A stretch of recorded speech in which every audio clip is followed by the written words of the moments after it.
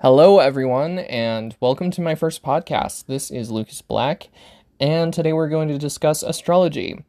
Now, I am an astrologer myself. I have been interested in astrology for 12 years, and I've been practicing for give or take, 4 or 5 years. And today we're going to discuss what astrology means to me. Now, astrology itself is a very universal science. It's something that shows the correlation of the planets and how they affect our lives. Now, we all have our free will, so we can decide to do whatever we want, but astrology is more like the influences on our lives and even psychological components, but again, you have your free will, so do what you want. So, what does it mean to have your sun in a sign? Well, my answer to that is that the sun is the ego. It's who you are to the world. It's what you use whenever you make a decision. It's part of your will. It's your expression. It's your whole outlook on life. It's your mission. It's your goal. It's kind of the energy that you have when you come on this earth, like when you're born on this earth. And with your sun in a sign, the sign itself defines that energy. So if someone says, for example, they're a Cancer sun, a Cancer sun does not mean that their whole personality is that of a Cancer, but it means they come into this life expressing the traits of Cancer. And that what exactly does that mean, like sun in Cancer? Well, Cancer itself is a water sign, and water signs are very intuitive, empathetic.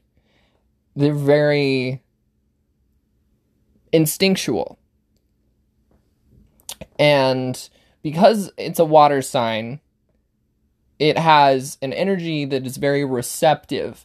It brings things in and then uses that energy and pushes it back out.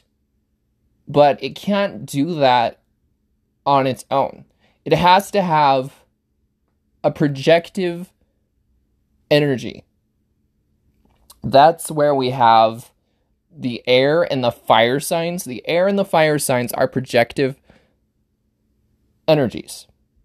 And these projective energies themselves, they push things out. They don't draw things in as much, because when a sign or an energy draws something in, it's a water or an earth sign. Think of it this way, like air, when it gets hot, it will expand, and fire, when you strike a match on something, it quickly spreads outward. That is the nature of each element that is projective. And earth, it's very receptive. It's not as intuitive as, say, a water sign, but it draws things in and consolidates them using as a frame of reference. And this frame of reference it uses to make things. If it's not practical, it's not related to Earth. Earth is very grounded. It's very tangible. It's what you can see. It's what you can touch with your hands. And Earth is very grounding. It brings you back to your center. It's the very core of things. After Earth, we have the air signs. The air signs are very intellectual, very social, very communicative. They enjoy speaking about things. They enjoy making friends, being lighthearted, being playful, being silly. Not so much on a deep level, though.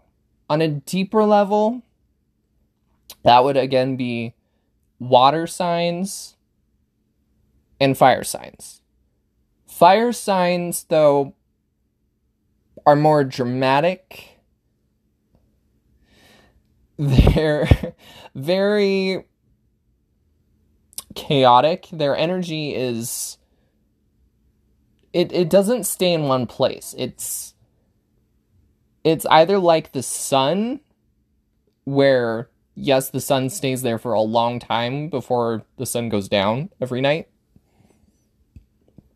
Or it's like a forest fire, burning everything in its path, not staying in one place.